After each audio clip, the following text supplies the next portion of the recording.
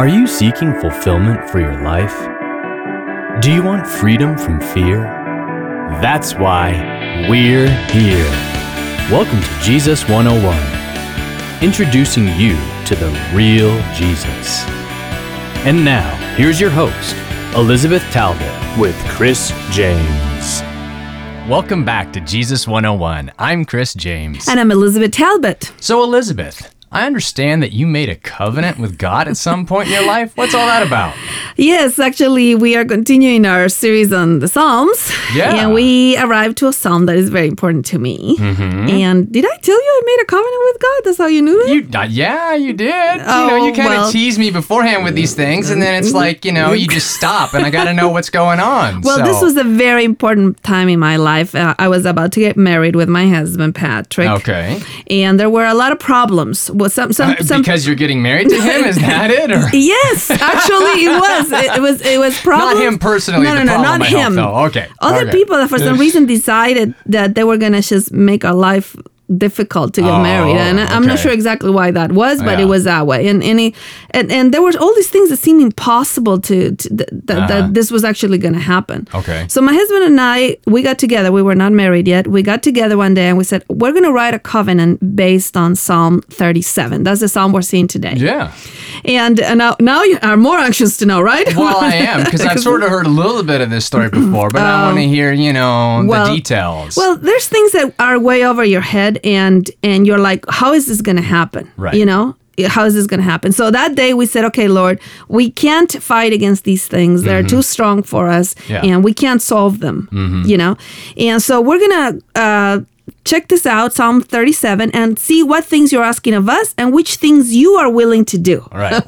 What are you promising in return? Exactly. And it's kind of weird that you do that, but we were to that point that we wrote it down. So on the left, we wrote down all the things that God was saying, you do that. And then on the right, the things he said, I will do that. Okay. So Psalm 37, for example, starts by saying, do not worry that evildoers seem to prosper, all these things. And then it says, trust in the Lord. So that was something I could do, right? So we wrote it down. Trust in the Lord. And then delight yourself in the Lord. We wrote that down. And then commit your way to the Lord. So on the left, we did all the things that he was asking us, right? So are you saying God helps those who help themselves? Like you always hear? No, it's not that. I mean, by the way, that's not a verse in the Bible. No, I know. I'm just saying you always hear it, right? Haven't you heard that? I heard that growing up a lot in the church. Yes. So. Now, what I was saying is that God actually makes promises and he's faithful to his promises. And here, after each one of these sentences, he would say, this is what I'm going to do for you. Right. Okay, so on the right side of the covenant, we wrote all the things that he was saying he was going to do. Like,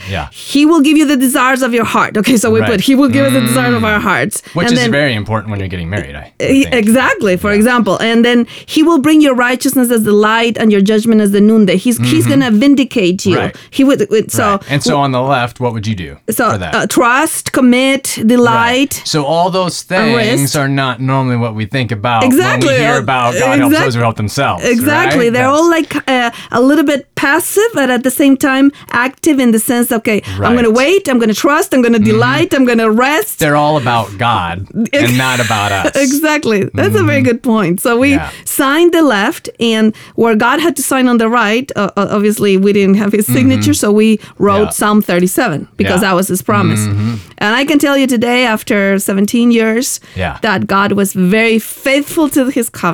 And that's awesome. Yeah, that's God awesome. Always is. Yes. So this psalm became very important to me.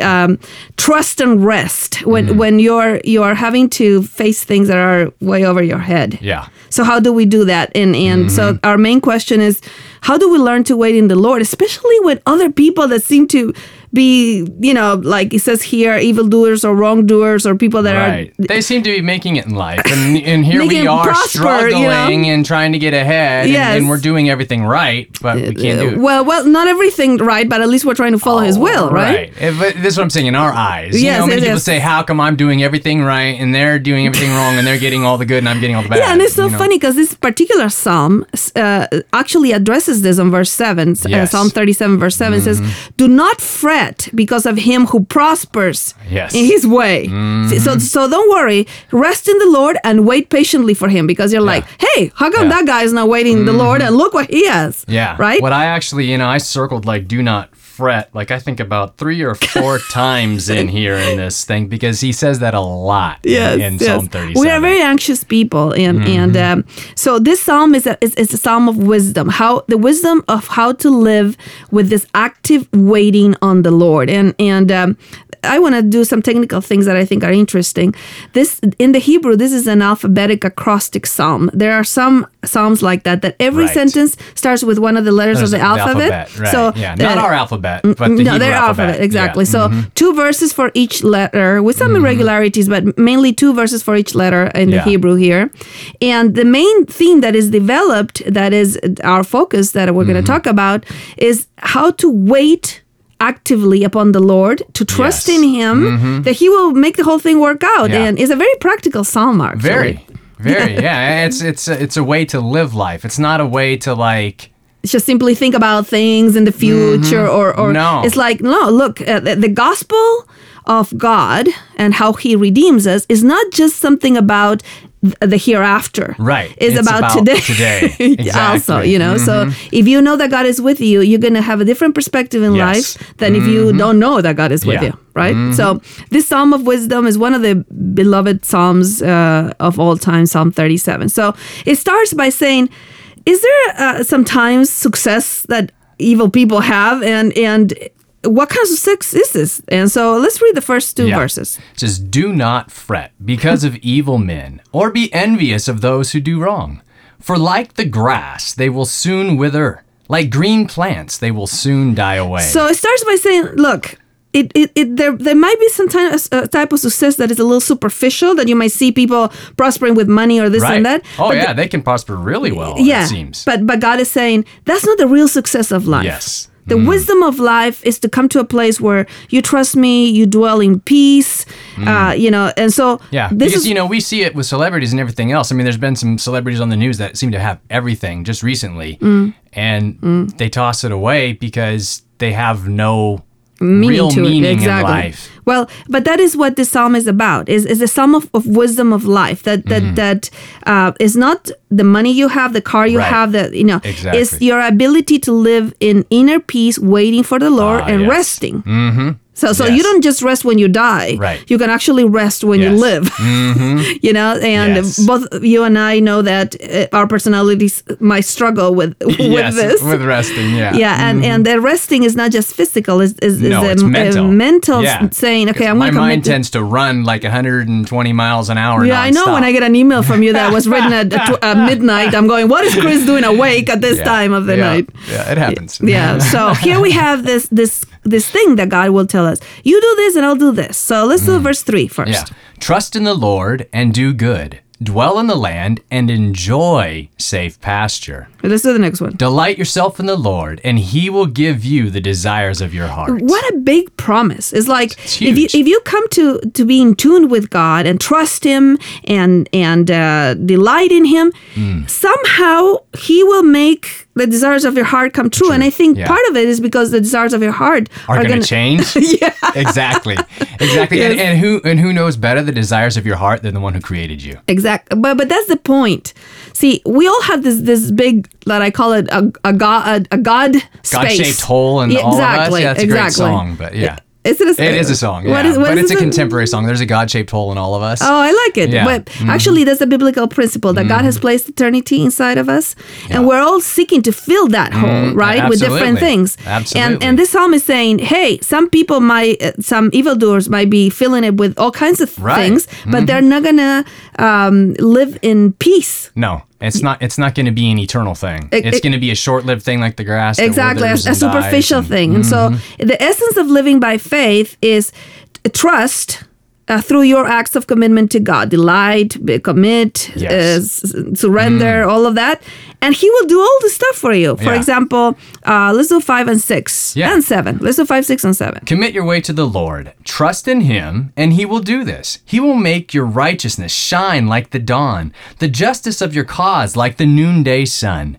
Be still before the Lord, and wait patiently for Him. Do not fret when men succeed in their ways, when they carry out their wicked schemes. Yeah, and then it says, cease from anger, forsake wrath, and do not fret. That's so funny because I guess it only leads to evil. What would be a good definition of fret? Is a weird word. Anxious. Yes. That's you're fretting. You're constantly like anxious and worried. Like a little bee going everywhere and saying, like you're just hovering over everything. Yeah, everything is just like, in an uproar in your life, and you just, you're trying to calm this and calm that and do this and do that, and you're fretting and worrying over all of it, and it does no good. That's not that line. It leads only to evil. Yeah, so don't do it. Yeah, sit back, patient, wait, trust. Yeah, see, I think one of the best things about this psalm is that it teaches us something that became very important for me: active waiting. Yes. When you're waiting in the Lord, it's not that you are crossing your arms and saying, okay, fine, God, do whatever you want. Right. It doesn't work like that. But it's not like you're checking stuff off on a list either. I got to do this, I got to do that. That's a workspace thing. This, you're saying, is like learning to trust. Yeah, it's right? surrendering. Exactly. Rest, giving surrender, everything to God. Commit, say to God, I don't understand why this is happening, but I'm just going to trust you. Right. You're actively saying, Lord, I can't handle this. Yes. I give it to you. Yes. And this patience, this waiting, this resting, perhaps one of the issues that is teaching us is that instant gratification is not the way that God works in the kingdom of God. Okay, so that there's much deeper results much deeper outcomes that He wants to give you than simply, oh yeah, right now you can have this car. Right. That's not what it is about. No. And so if you want a fulfilled life, a full life, the one God wants to give you abundance. Yes. But the real type of abundance. The real type of abundance. Yes. I'm gonna say something that I didn't tell you I was gonna say. That's fine. But we were talking before, and we were talking about our personal lives before we did this program. Yeah, we do that a lot. Yes, and so I ask you, is there something that you need that you don't have? Yeah. And you said, no, not physically. No. Yeah, God which was crazy. Everything. Which was crazy that at your age you can say, God has really given me such abundance in my life, but it's not the type of abundance that you can measure with a bank account. Not that you're starving or anything, but it's a different type of abundance. You know, you have a full family, you have a beautiful house, you have purpose in your life, you love this ministry, all kinds of things, and that is abundant life. Absolutely. That some millionaire might want to trade it with you. You know, one time a person that has a lot of money, much more than I do, millions of dollars, said, "I would give it all if I could have your life." Yeah. Which was like, wow, I was amazed, you know. So Jesus talks about this. It says on one of the Beatitudes, the Beatitudes in Matthew. Matthew 5:5. Blessed are the gentle or the humble, for they shall inherit the earth. Humility is the place where you come to say, obviously, I don't know everything. Right. I don't know how to do everything. I don't even know the map of my life. Right. So I'm just going to live with the wisdom of God by giving Him the prerogative to choose what is best for me. And for those of us who like to be in charge and think we know it all, it's hard to do. But you come to a point when you realize we can't do it. Yes. And God has the master plan, so we need to surrender it to Him and just trust Him. Yeah, it took me quite a while because I have that type of personality to say, I am not in control of my life, which is a crazy thing to say, but it's true. And so Jesus Himself humbled Himself in this way, gave God, said, if there's a way that this cup can pass from me, but if there's not, I'm going to do your will, whatever you say. And that's how He went to the cross and died for us, right? So now we who are His disciples submit to this better way that is God's way instead of my way. So for our listeners, this will give you rest in your soul. This is what Jesus was saying when He said, come to me, those who are heavy laden, and I will give you rest. So wait, rest is all in His hands. Thank you for joining us today on Jesus 101. For more insights and resources, connect with us at Jesus101.tv. That's Jesus101.tv. Like us on Facebook at facebook.com/Jesus101 Institute and follow us on Twitter at Jesus101 Media. Until next time, live free.